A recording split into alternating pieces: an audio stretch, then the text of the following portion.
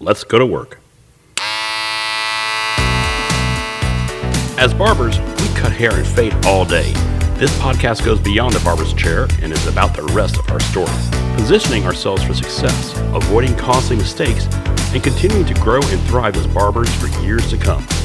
Join us as we look at the whole world of barbering and go beyond the barber's chair.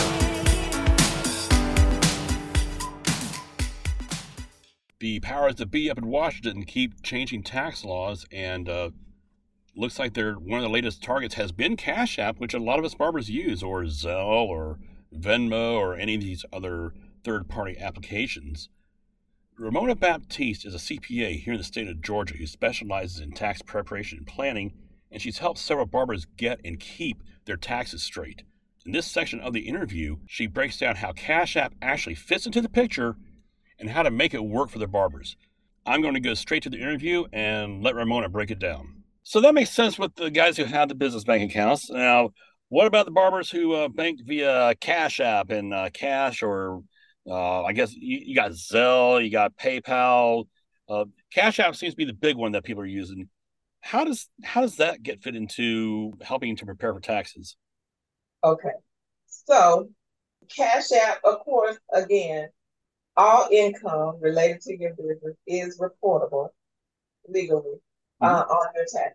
So, if you're making income through Cash App, you should be flowing that through your business. Now, if you're using QuickBooks and you can't connect it through QuickBooks, what you can do is what we call journal entry, or an accountant can do journal entry to enter that data. Or, and most of us with Cash App, if you receive payments through Cash App, you're gonna cash that money out in the account that you have linked to. So I would suggest linking it to your business account if that's a business activity. And you can always cash it out, and that would make, show the visibility for it. But also this year, for the first time, Cash App, PayPal, Venmo, all of those third party networks, they will be issuing a 1099-K for anybody who receives funds through there for services in excess of $600. So it doesn't mean $600 from one customer.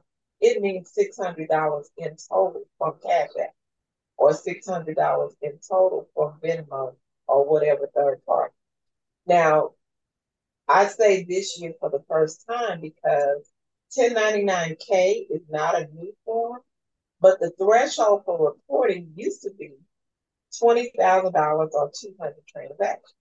So that was kind of a loophole, right? A lot of people may not get $20,000 or 20 transactions through Cash App.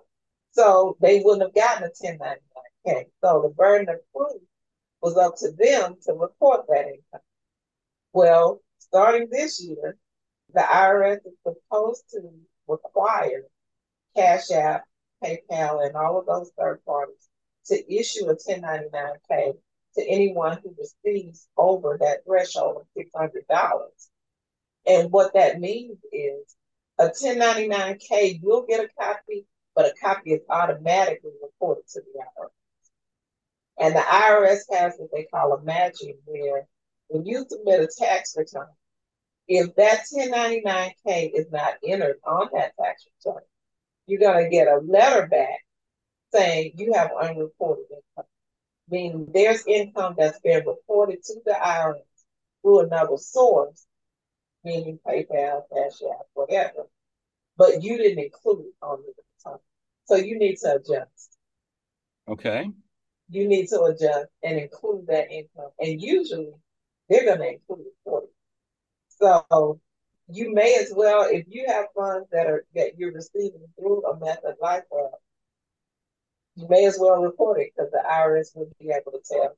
Now, that law was scheduled to change in 2022, but in December of 2022, it was changed, and they pulled it back. So far this year, 2023, no change has been announced. So we're assuming that it will be required this year for over $600. So that could potentially be problematic because many of us receive funds through Cash App or those third parties that are not business related, right?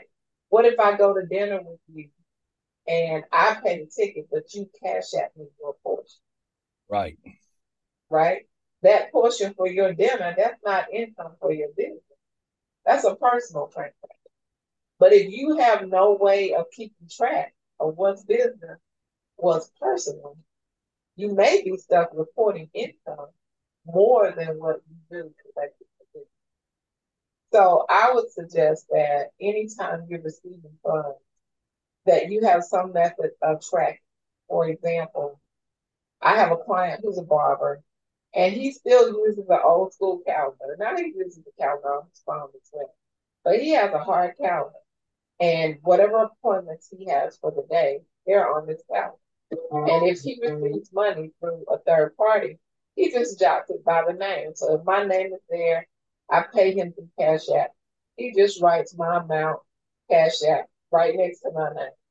So at the end of the year, when he gets his 1099 pay, if that amount does not seem right, we have some way of roughly evaluating the accuracy of that.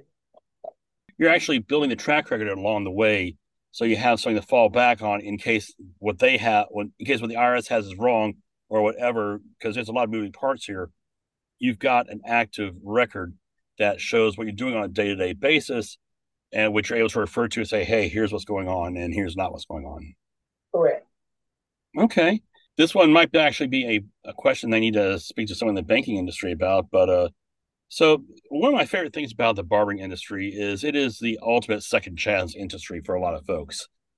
I refer to it as a way where an F student can make an A plus income. It's also one of the few professions where, say, like a convicted felon could actually have turned his life around and be able to get into a good industry and be able to make a living and be able to make a respectable living.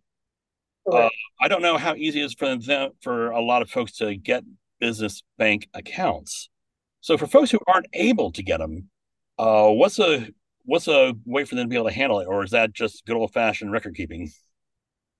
Well, no, I would say that is one of the reasons why initially some of those third party networks were created, because those networks are banks as well. You know, if you're familiar with Cash App or PayPal, you can also request. So when you set up your account, you can set it up as either personal or business. And you can also request a debit card associated with that account. Mm-hmm. And that debit card you could use just like any debit card that you have from the bank. So if you had bills you needed to pay, you can pay using that debit card. If you have deposit now, with deposits, the only way I know to get a deposit in a Cash App or something like that is to send that money via the app, you know.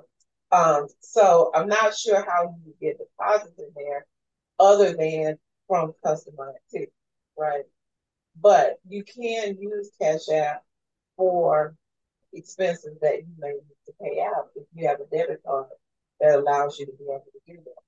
Is it really designed or ideal for that? Not ideal in a lot of cases. For one thing, you don't get the same level of reporting that you get going through a bank. But these days, there are quite a few banks out there that are non-traditional, that may have some eligibility requirements that are not as restricted as a typical traditional one. A lot of online only banks Mm-hmm. where you can make deposits, you can withdraw, you can transfer and everything. The same things that you do through your normal bank, you can do through those online banks. And even credit unions quite often are not as restrictive as banks. So, you know, every credit union has their own set of rules in terms of what they will accept Mm-hmm. as eligible member. But these days, if banking is what you want, you probably can find it. It might require a little work. That's it for today's episode of Beyond the Barber's Chair. I put links for my guests and for anything we discussed in the description. I hope you got something great and that it helps you as a barber and in life. If you like the podcast, I hope that you will tell a friend about it and subscribe so that you don't miss any upcoming shows. I'll see you next time as we go beyond the barber's chair.